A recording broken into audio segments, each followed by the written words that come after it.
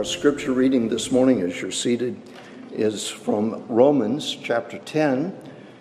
The Apostle Paul urges Timothy, give attention to the reading, and so we gladly incorporate the reading of the scriptures this morning, focusing more on scriptures behind our meditation. So let's take up the reading here from verse 9. Our focus this morning in the message is 14 through 21, but let's get the context.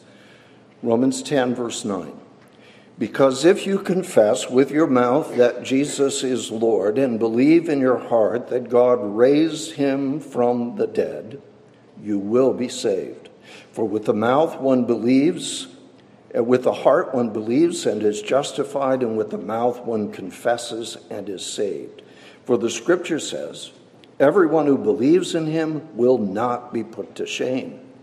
For there is no distinction between Jew and Greek, for the same Lord is Lord of all, bestowing his riches on all who call on him. For everyone who calls on the name of the Lord will be saved. How then will they call on him in whom they have not believed? And how are they to believe in him of whom they have never heard? And how are they to hear without someone preaching? And how are they to preach unless they are sent?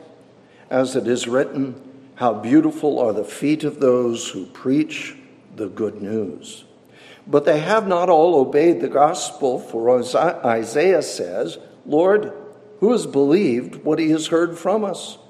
So faith comes from hearing, and hearing through the word of Christ. But I ask, have they not heard? Indeed, they have, for their voice has gone out to all the earth, and their words to the ends of the world. But I ask, did Israel not understand? For Moses says, I will make you jealous of those who are not a nation. With a foolish nation, I will make you angry. Then Isaiah is so bold as to say, I have been found by those who did not seek me. I have shown myself to those who did not ask for me. But of Israel, he says, all day long I have held out my hands to a disobedient and contrary people. Now, if you've been here before, you know this paler yellow signifies Old Testament passages that stand behind what Paul is saying. So I want us to come to Isaiah 52, as several of these quotes come from this latter section of Isaiah, and I think it's good for us to have this in our minds. I have a sense that the Apostle Paul, when he quotes from the Old Testament, is expecting that you and I will know exactly where it's from and even something of the context of where it is from.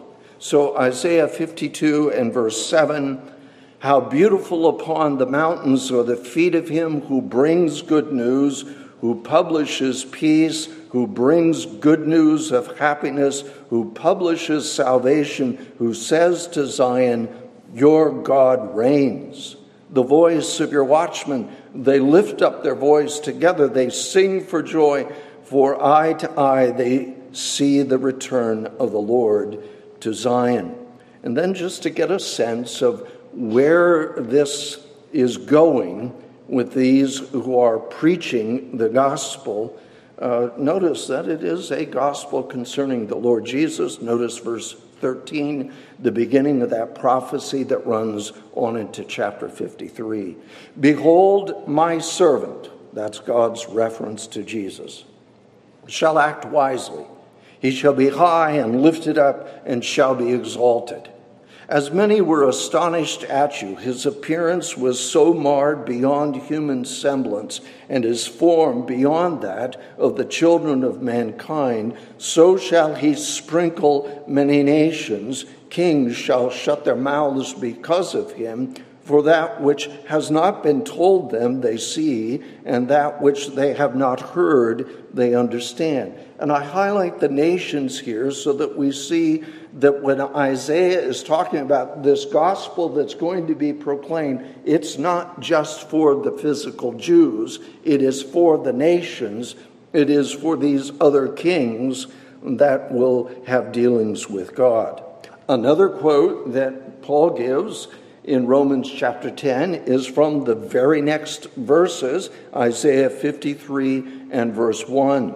Who has believed what he has heard from us? And to whom has the arm of the Lord been revealed? For he grew up before him like a young plant and like a root out of dry ground. He had no form or majesty that we should look at him, and no beauty that we should desire him. He was despised and rejected by men, a man of sorrows and acquainted with grief, and as one from whom men hide their faces, he was despised, and we esteemed him not. Surely he has borne our griefs and carried our sorrows, yet we esteemed him stricken, smitten by God, and afflicted. But he was pierced for our transgressions. He was crushed for our iniquities. Upon him was the chastisement that brought us peace, and with his wounds we are healed. All we like sheep have gone astray. We have turned every one of us to his own way, and the Lord has laid on him the iniquity of us all. And thus this prophecy of the Lord Jesus in his death, his burial, the resurrection continues on through the rest of Isaiah 53. But I want us to come on to Isaiah 65. In verse 20 of Romans 10 is one of these quotes, and in verse 21 of Romans 10 is another quote. So here it is. Prophesying of God's inclusion of the Gentiles.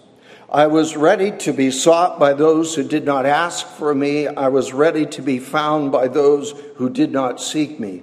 I said, here I am, to a nation that was not called by my name. Don't miss the graphic picture here.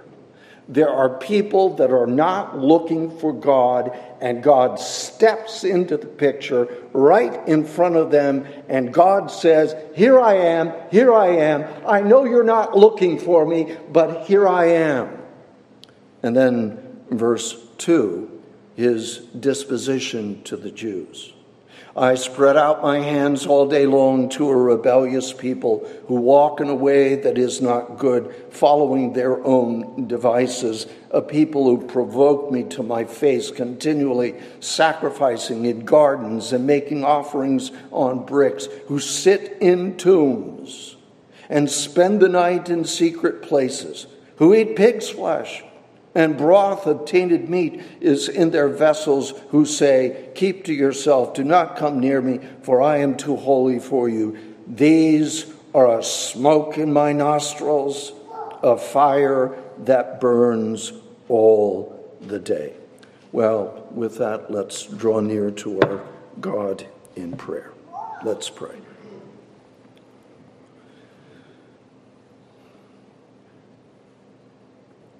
Father, we do thank you that you are a God of kindness and grace, that even for these Jews of old who were hard-hearted and obstinate, yet you stand there all day long with your hands stretched out, with your arms open, willing to receive. And what a wonderful picture for us as we come to you in worship. We know that we do not merit your favor. We know that we are those who deserve for you to look on us with kindness. But we thank you that you are a God of grace. We thank you that you have conceived of a plan for us to be saved by sending the Lord Jesus into the world to live a perfect life in our behalf and to die a perfect sacrificial death in our place. Father, we pray that you would speed along this process for Zetta, and we ask our God that you would be pleased to bring her to the States here soon. We pray for our sister Mary. We are very sorry that she has had to hear the doctors speak of the reality of her having cancer again. We pray that you would give skill and wisdom to the doctors, and we pray, our God, that you would guide them with this upcoming surgery. Show your kindness and your mercy. We thank you that Hannah was able to get the blood transfusions that she needed. We pray that you'll give skill to those who care for her as an effort was made to go in and cauterize those areas where there was bleeding, but there was no bleeding that was going on at that time. Father, in this complex situation, we pray that you'll give skill and that you will give help. And then, our Father, we would pray that you'd continue to minister grace to Pete and Karen as they've lost their 21-year-old son, Peter. We pray, Lord, that you would show mercy to them and that they would be able to look to you in faith and confidence. And Father, we would pray that you would encourage our hearts as we worship here together, minister grace to all of us, and we pray, Lord, that you would open the Word of God to us, help us to appreciate this section in your Word of how we as a church are to be involved in evangelism and missions to the ends of the earth. And Father, we thank you that we know a man such as Bala.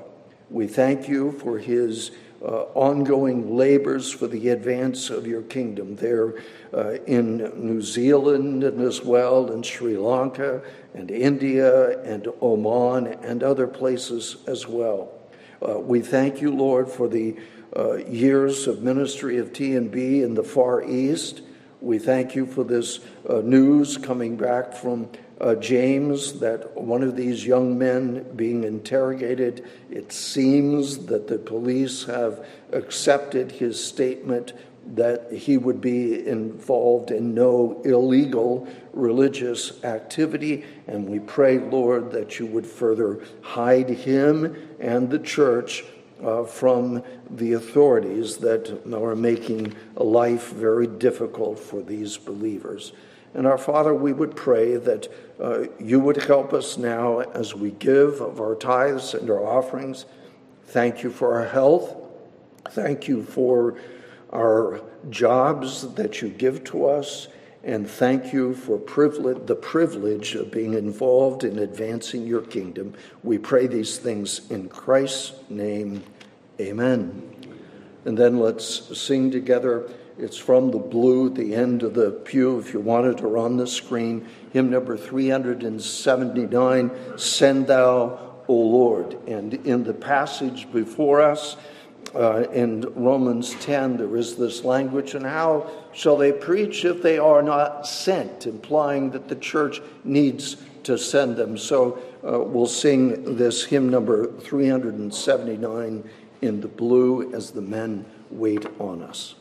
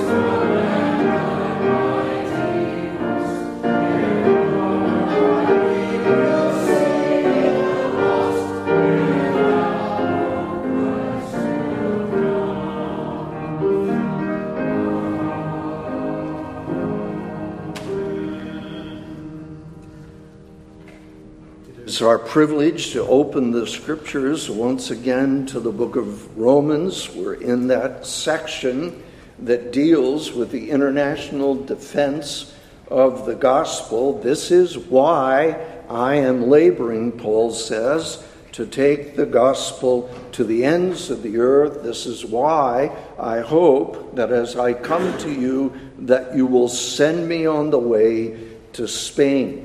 We're in the midst of this section of chapter 10 that focuses on human responsibility. We remind ourselves that Rome was a vast empire. There were a lot of nations that would feed into that capital city of Rome. And I think there's a statement of all roads lead to Rome. And we can see the ease in which that travel could take place with all of those Roman roads and all of those trade routes on the Mediterranean. As Paul writes to the church at Rome, he recognizes the ethnic mix in that church, and he promotes unity among this ethnic mix of the church. We've seen already something of God's sovereign freedom. That's chapter 9. It underscores the Bible's teaching on election and how God works in human history. But we've seen as well in chapter 10 something of this emphasis on human responsibility, or the free offer of the gospel, where you as an individual are responsible to believe.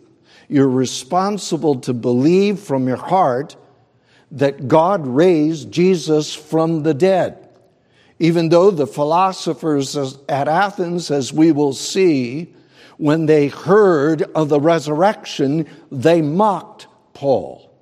But we believe it, and we confess with our lips that Jesus is Lord. So under this human responsibility, first of all, you need to believe, but secondly, 14 through 21, you need to share the gospel of grace. And as we look at these questions that meet us in verse 14 and 15, notice this progression of thought, and notice the repetition of key words, the repetition of key verbs. How then will they call on him in whom they have not believed? And how are they to believe in him of whom they have never heard? And how are they to hear without someone preaching? And how are they to preach unless they are sent? Now, where have we seen the Apostle Paul repeat verbs to underscore a progression of thought? Well, all the way back to chapter 8 and verse 29, whom he foreknew, he predestined. Whom he predestined, he also called. Those whom he called, he also justified. And whom he justified, he also glorified. There is a huge amount of truth that is revealed in this one section of two sentences in 29 and 30. It leads us to see that there is a way of thinking of the key blessings of salvation where it starts with God's calling, it ends with us being glorified, arriving at heaven. Well, as we're looking at these words, it underscores for us that when Paul is writing the book of Romans, he is not haphazard in his approach. He is not careless, but there is a method, there is a logic. And so this puts a certain amount of responsibility on us if we're going to understand what he's talking about. We will need to think on how these words fit together. So may God help us to be anxious to carefully follow the Apostle Paul's thought. Here it is in verse 14 and 15. What is our responsibility in evangelism and missions? Well, what we want is that other individuals will be calling on the name of Jesus. Calling on the name of Jesus in worship. And of course, they need to call on him saying, please save me. This calling on Jesus in verse 14 obviously comes back to verse 13. For everyone who calls on the name of the Lord will be saved. What's our responsibility in missions? Well, we know that those who are going to call on Jesus, first of all, have to believe in Jesus. And if you're going to believe in Jesus, then you need to hear about Jesus so you know what you are believing. And if you're going to hear about Jesus, somebody else needs to preach about Jesus. And if someone is going to preach about Jesus, then someone needs to be sending those preachers in the name of Jesus Christ. So there is this progression and development in thought. Let's come to the text itself as we look at our handout sheets, if you care to. Roman numeral 1, 4 questions. 4 questions highlighting our gospel responsibility, verses 14 and 15. First of all, A, how will they worship? How will they worship Jesus Christ without faith? How then will they call on him in whom they have not believed? They can't call on Jesus if they have not embraced Jesus by faith. Here, even in the beginning of one's personal relationship with Jesus Christ, there is this activity of calling on the name of the Lord. If you called 911 in your emergency, that means that you believe there is someone on the other end of the line who is going to answer the phone and who is going to help you in your emergency. And in order for you to call on Jesus Christ for salvation, you need to have this faith that he is there, able and willing to help. Listen to Hebrews 11:6. And without faith, it is impossible to please him. For whoever would draw near to God must believe that he exists and that he rewards those who seek him. Second question, this is now B. How will they believe in Jesus Christ without hearing of him? And the simple statement is true. They cannot believe in him of whom they have not heard.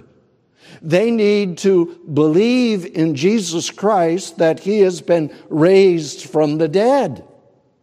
So there's going to need to be a proclamation that says Jesus Christ was born of a virgin. He lived a perfect life. He died a perfect sacrificial death. He was put in the grave and he was raised from the dead. And as we saw last week, Paul doesn't go through all of that. All he says is, if you can believe in the resurrection, if you can believe in the hardest part of the gospel to believe, then you'll embrace all this other. Jesus spoke to the Gadarene demoniac, and he said to him, return to your home and declare how much God has done for you. And this is the point of the latter part here of verse 14. How will they believe on Jesus Christ without hearing of him? We have an individual responsibility to believe in Christ. Once we are believers, we have a responsibility to make sure that others hear of the Lord Jesus. Thirdly, C, our third question, still in verse 14. And how will they hear of Jesus Christ without one preaching? And how are they to hear without someone preaching? They cannot hear without a preacher. How could they? Someone must tell them the truth. And Paul uses the word here of the kerux, of the herald. the one who is sent by a king and has got an authoritative proclamation. Hey, everybody, listen to this. Our king says, and there's an authority even in the way that it is presented. This is what Peter does at the house of Cornelius. He goes into the history of the Lord Jesus and then to Cornelius, this Gentile interested in the gospel of Jesus. Peter says to him, "And God commanded us to preach to the people and to testify that He is the one appointed by God to be the judge of the living and the dead." Preaching. How is someone going to be converted without preaching? It's striking to me that back in the days of Spurgeon in the mid-1800s, 1850 roughly, it was in the newspapers, it was in print, that the day of preaching is over. And as the great men of the earth make their pompous pronouncement, it's about the time that a 19-year-old was coming to London, and in the course of a very short period of time, Charles Spurgeon was preaching to thousands every morning and every evening. And it was something of a 30-year evangelistic mission that was carried on. When they built their building, they could seat 5,000. 5,000 in the morning, 5,000 there in the evening. And once a quarter, they would make an announcement. We want all of our members and all of our regular visitors to stay home tonight, go to another place of worship, because we're opening the doors to 5,000 visitors who would rush in and hear the gospel. Well, we live in a day in which preaching is largely despised. But let God take a pinch of omnipotence and sprinkle it over preaching, and we will see afresh the power of the pulpit. Fourthly, D, the fourth question, now verse 15. How will some preach Jesus Christ without being sent? How will they preach without being sent? And Matthew Henry says they cannot preach except they be sent, except they be both commissioned and in some measure qualified for their preaching work. How shall a man act as an ambassador unless he has both his credentials and his instructions from the prince that sends him? This proves that to the regular ministry, there must be a regular mission and ordination. We, as the people of God, are responsible to believe as individuals. But then we are responsible as a corporate assembly to make sure that the gospel is taken to our own community and to the ends of the earth. Notice with me, number one, under this fourth question, D, the absolute necessity of church-based missions. All believers can share the good news, but all believers are not equipped in the same way for this authoritative proclamation of the gospel. There are gift requirements, there are grace requirements, and Paul has spelled those out in Timothy 3 and Titus 1. Why do I talk about the church? Well, this is what Paul has in mind. When he's talking about how are they going to preach unless they are sent, turn with me, if you would, to Acts chapter 13. We're going to see Paul at the church at Antioch, the big Antioch. There are two Antiochs in the New Testament. In fact, there are two Antiochs in Acts chapter 13. But the first one is the third largest city at that time. Rome's number 1, Alexandria's number 2, and Antioch, that's on that eastern shore in the area of modern-day Syria, though Turkey's kind of taken it over for today. The church is worshiping and fasting. See it now, Acts 13, verse 1. Now there were in the church at Antioch prophets and teachers, Barnabas, Simeon, who was called Niger, Lucius of Cyrene, Manaen, lifelong friend of Herod the Tetrarch, and Saul. This is Paul. And while they were worshiping the Lord and fasting, the Holy Spirit said, "Set apart for me Barnabas and Saul for the work to which I have called them." Then after fasting and praying, they laid their hands on them and sent them off. So being sent out by the Holy Spirit, they went down to Seleucia, and from there they sailed to Cyprus. It is the church that is worshiping and fasting. It is the Holy Spirit that identifies Barnabas and Paul and says, commission them. It is the church that fasts and prays and lays hands on these men, commissioning them to their great work. So who sent Paul and Barnabas? Well, God the Spirit did. Yes, but the church at Antioch did.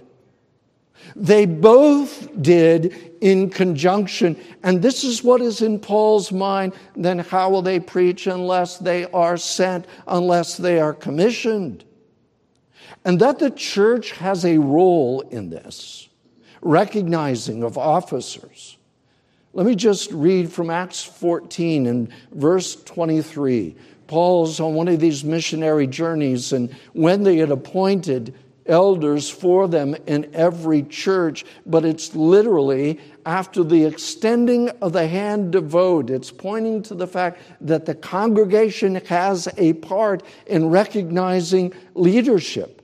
And that they are sent out, Acts 14 and verse 27, as they are finished with that missionary journey, they come back to the church that sent them out. You sent us out, you've been praying for us, perhaps you've helped us financially, and now we owe you the responsibility of coming back to you. And what do? They arrived and gathered the church together, 1427. They declared all that God had done with them and how he had opened a door of faith to the Gentiles. And they remained no little time with the disciples. I want you to see the importance of biblical order. Sometimes a church can grasp a fair amount of biblical truth, but it's not enough to simply have this general body of divinity, this information, but it's also important to know, well, how do we go about missions? How do we send someone? Well, the church is involved in this. And it reminds me of those that have gone out from our assembly and they're in another assembly and they are confronted with there's this body of truth, but then when it comes to how they do church, there are some things that are significantly lacking. King Jesus has a reason why he does what he does. And we want to discern these things. But notice here that Paul is very plain in his mind. We want them to believe. We want them to call on the name of the Lord. We know they have to believe. We know they need to hear. If they're going to hear, somebody's got to preach. And if they're going to preach, somebody has got to be sent. And sent by a local church. Please see the importance of biblical principles all the way across the spectrum of our lives. But when we think of how Paul's life was bound up with the church, when he thinks of evangelism, when he thinks of missions, he traces it back to those who are sending, those of the church. If you're a believer, then a biblically ordered church ought to be a key part of your life. And there's a benefit to you and me as individuals. It's in the context of the church that we have the apostles' teaching, fellowship, the breaking of bread, and the prayers. These various means of grace that are going to help us get to the end. But you also are a benefit to the church, having a part in the sending of preachers in that official capacity, helping to fund it, helping to pray for them on a regular basis, the absolute necessity of church-based missions. But verse 15 doesn't stop there, does it? It gives us a glimpse. It gives us a picture of the missionary. It gives us a picture of the minister of the gospel that has traveled somewhere, overcome difficulties to share the truth. What's the picture? We'll see it in the latter part of verse 15. How beautiful are the feet of those who preach the good news. And I can imagine in the church at Rome that there's some Gentile that's newly converted, not real familiar with the Old Testament, and he comes to his Jewish brother and friend and he says, What is Paul talking about? That the feet of those who carry the gospel, those feet are beautiful. Well, let me illustrate. Perhaps you've heard of the horrible conditions of Japanese-run POW camps throughout the Pacific in World War II. Perhaps you've heard of that prison camp that was on the island of Luzon, same island as Manila is on. And there was horrible treatment. And there's a day in which the Americans come and they free this place. The Japanese guards all run away, but those emaciated U.S. soldiers, POWs, they don't know what is going on. In the midst of the commotion, one of our POWs crawls underneath his bed, and he is hiding in fear of whatever has happened, and we don't fault him because of all of the horrible trauma that he's undergone there. But the story unfolds while he is under the bed. The first thing that he sees are the worn boots of a U.S. soldier. And those boots were beautiful. Those boots that had traveled through the Pacific Islands to finally get there and liberate them. Well, this is the sense of Isaiah's picture. How beautiful upon the mountains are the feet of him who brings good news. The feet are beautiful. You know, I don't care anything else what he looks like, but those feet have carried him over the mountains to bring us this good news of the gospel. And how do I know that this is the good news of the gospel? Well, as we saw in our scripture reading, Isaiah 52:7 is leading directly into that probably most explicit gospel passage of Jesus Christ in all of the Old Testament. And that's the message that these feet are carrying. Do you wonder why men there in India and men there in Oman and churches so highly value Pastor Bala? It's because he's been willing to come over the mountains, so to speak, to be there over the course of 25, 30 years, to invest in them, in bringing the truth to them, and they appreciate it, and his feet are beautiful. Roman numeral 2. 6 observations.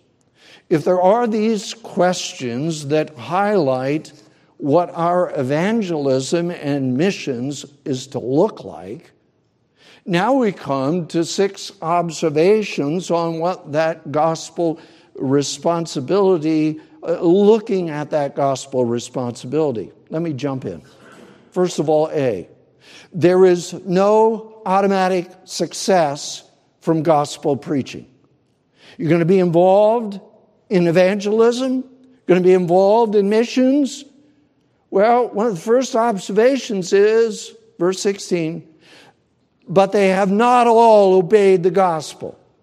Don't think that because the feet are beautiful to some, that the message is going to be accepted by all. No, not at all.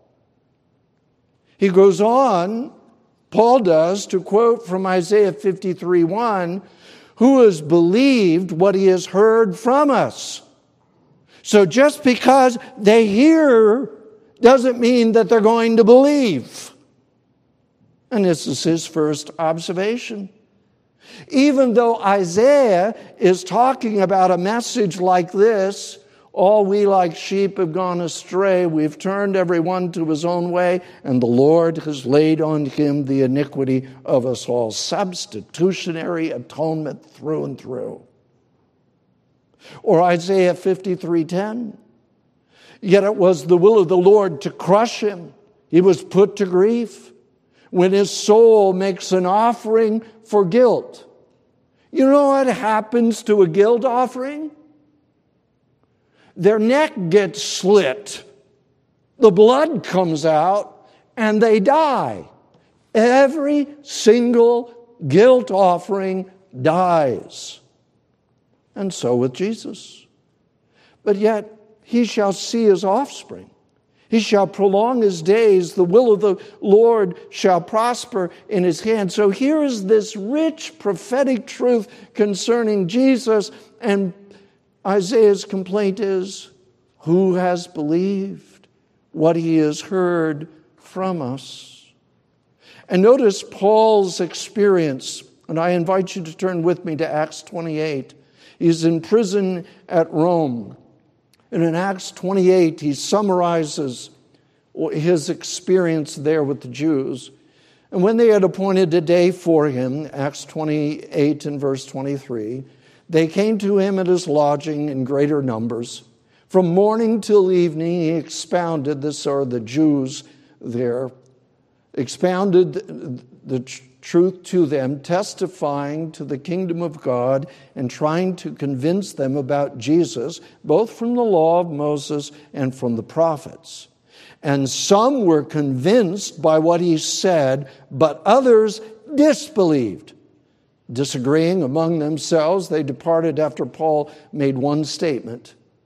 The Holy Spirit was right in saying to your fathers through Isaiah the prophet, go to this people and say, you will indeed hear, but never understand. You will indeed see, but never perceive.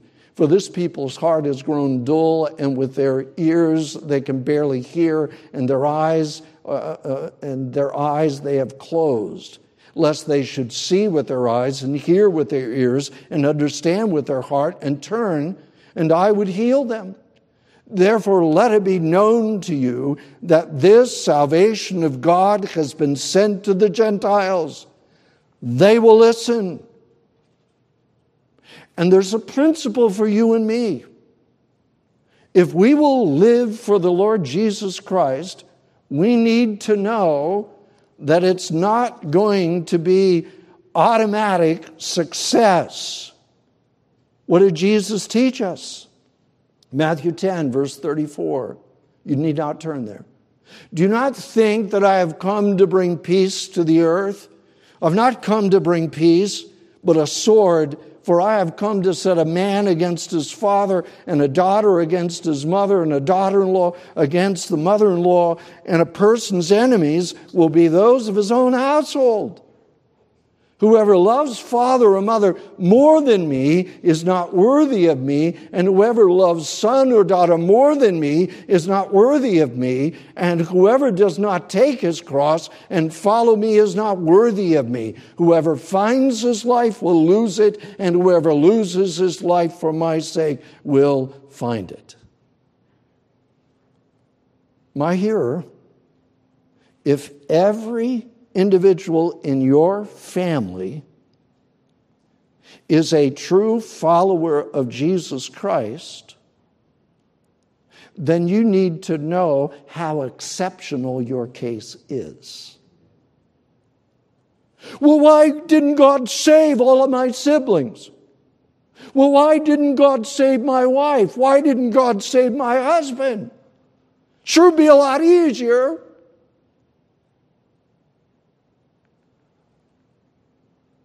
Part of God's purpose is whether or not you as an individual will stand for Jesus Christ, whatever the cost. Secondly, B. Second observation.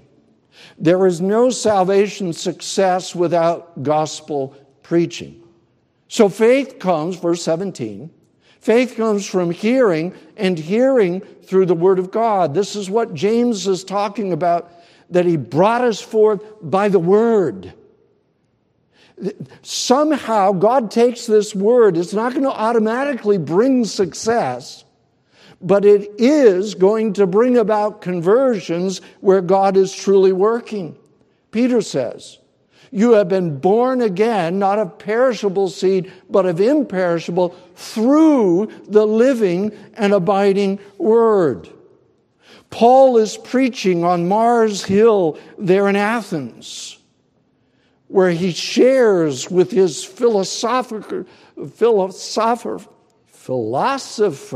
hearers. Wow, I'm not sure why that was so hard. Philosopher hearers that God commands all men everywhere to repent, and they listen along until now when they heard of the resurrection of the dead, some mocked, but others said, we will hear you again about this.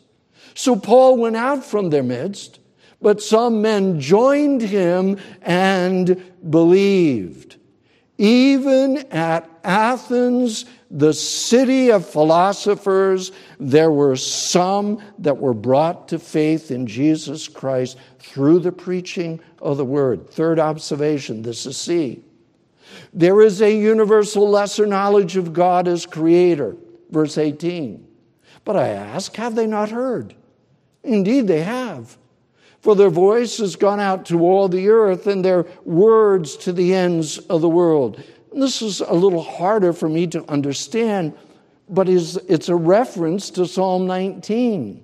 Psalm 19 that celebrates how God speaks to us in creation and then moves to how God speaks to us in His Word.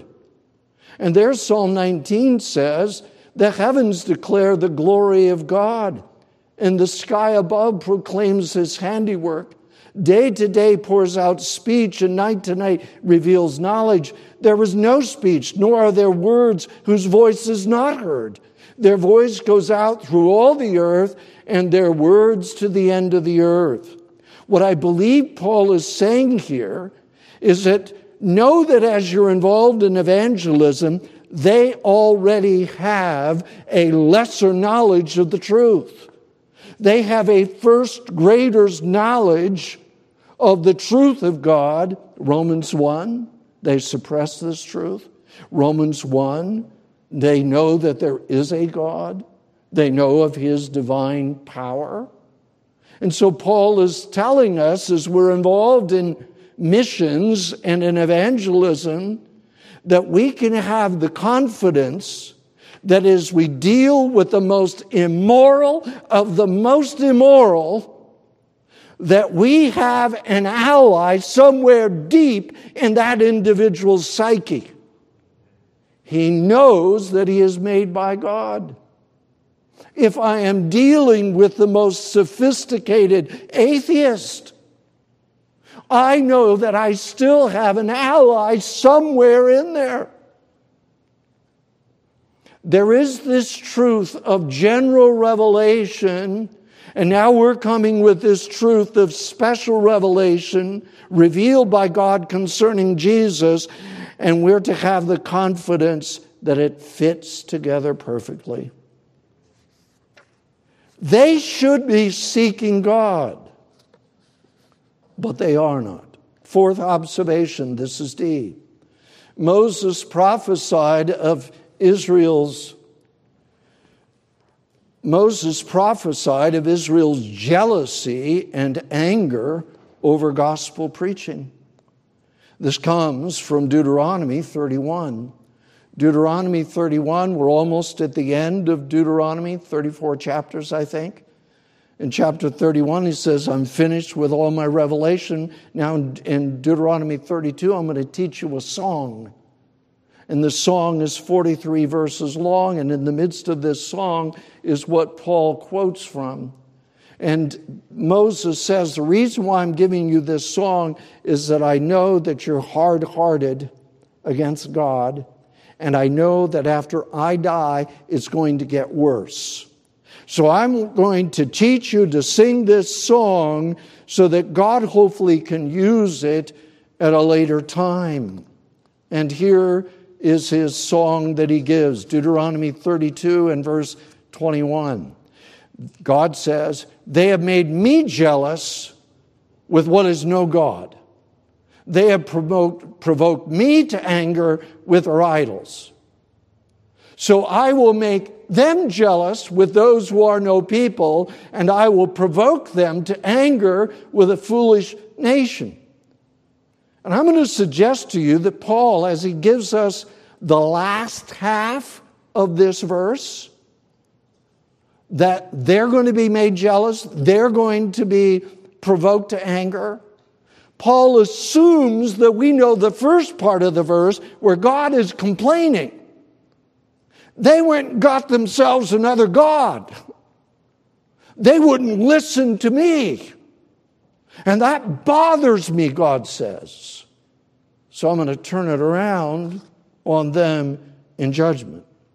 Now turn with me, if you would, to the book of Acts. We're going to look very quickly at 3 or 4 passages here of Paul's experience. But Paul is preaching, here it is at Pisidian Antioch, the smaller Antioch, not where he was sent from. And he preaches about Jesus, and there was gospel success. And the people begged that more could be told them the next Sabbath.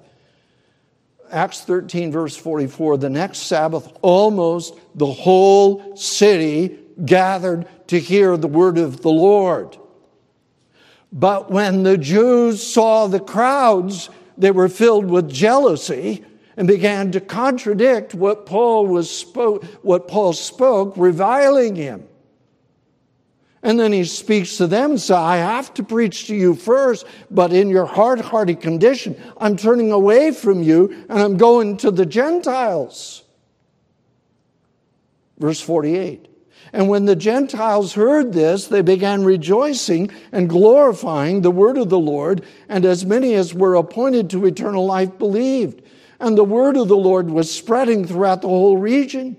But the Jews incited the devout women of high standing and the leading men of the city and stirred up persecution against Paul and Barnabas. It all starts in the Old Testament where God says, I'm jealous because you're hanging out with another god. And these Jews see a bunch of people, a crowd that is going to worship their God, and they get bothered by it. They get jealous. They get angry. Acts 17 and verse 10, same thing happens at Berea.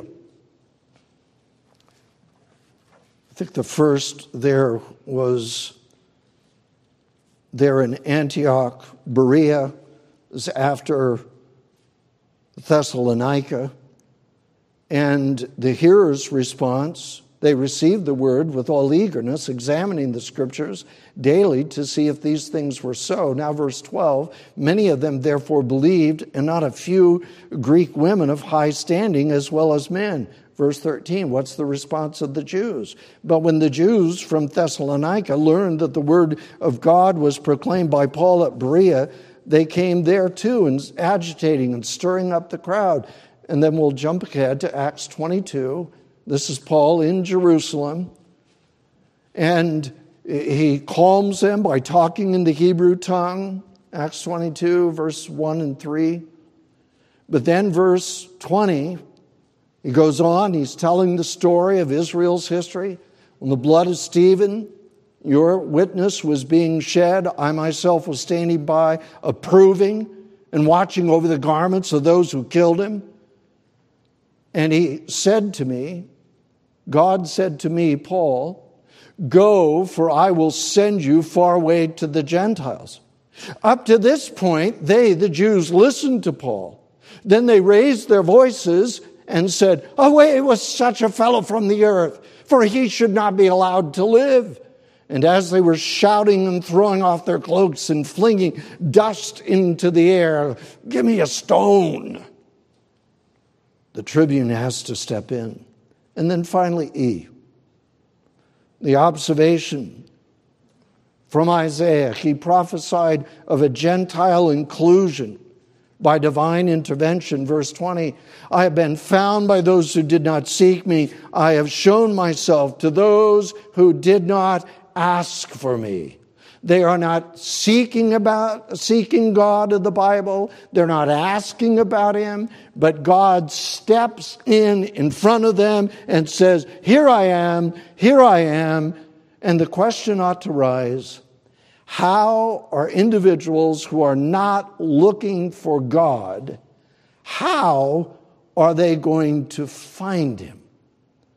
E.J. Young writes, those who had not sought after him found him nonetheless. In other words, God's free grace reached those who did not know him and who made no effort to find him.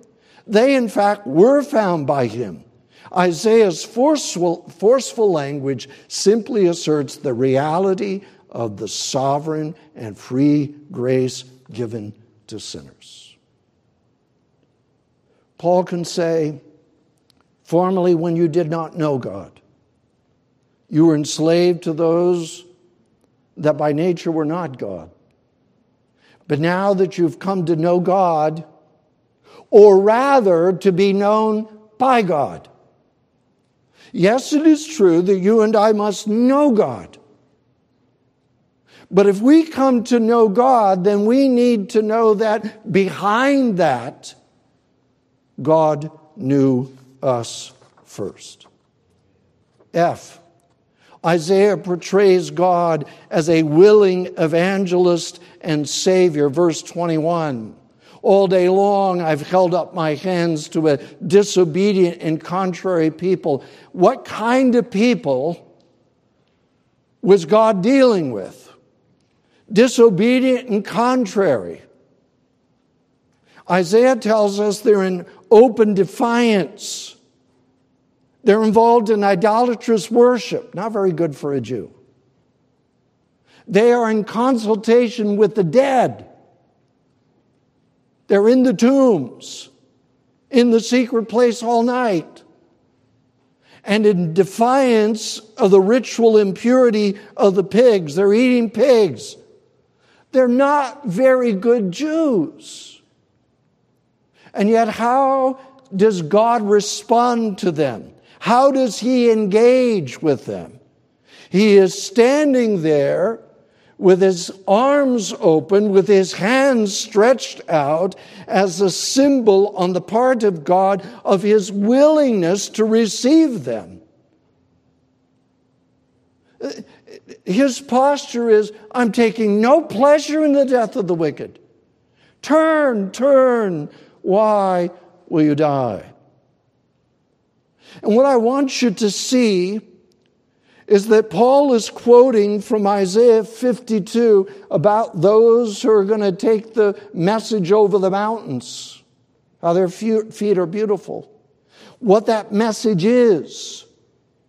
Even though who's going to listen to our report is what Isaiah says. You come to Isaiah 55 and we have Jehovah the evangelist entreating. And then we come to Isaiah 65, and there's God standing with his hands and with his arms wide open. And how long does God entreat them? All day long. Not only that day, not only that year, not only that century, but down through the ages of the Old Testament, God is willing to receive his people back. Yes, God is absolutely sovereign. Romans 9. Yes, man is dead in his trespasses and sins. Yes, God must work. God must call and regenerate and bring about spiritual resurrection. But I want you to see that as he closes this section, those open hands, these spread arms, are an indication that our God is a good God. And if you refuse him, you're refusing the God who is willing to receive you. For God so loved the world that he gave his only begotten Son, that whoever believes in him will not perish, but have everlasting life. Look at those open arms, those extended hands, and know that Jesus Christ is yours if you will have him. But you have to have him. You have to believe in him yourself. Well, may God write this on our hearts as believers. What's our job in evangelism and missions? Well, we want people to be calling on the name of Jesus in worship. And we know that if they're going to call, they have to believe. And if they're going to believe, they have to hear. And if they're going to hear, then someone's got to preach. And if someone is going to preach, someone has got to send them, has got to apostello, send them with a commission for them to be involved in this great work. Ours is the privilege. Ours is the privilege to be involved in evangelism, and ours is the privilege of believing in the Lord Jesus Christ. Let's pray.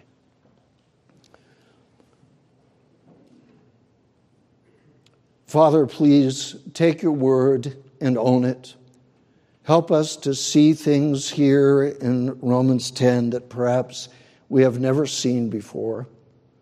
And having seen them, help them not to drop out of our thinking. Grant, our God, that in your kindness, those who are not yet believers would see the open arms and come to you in faith.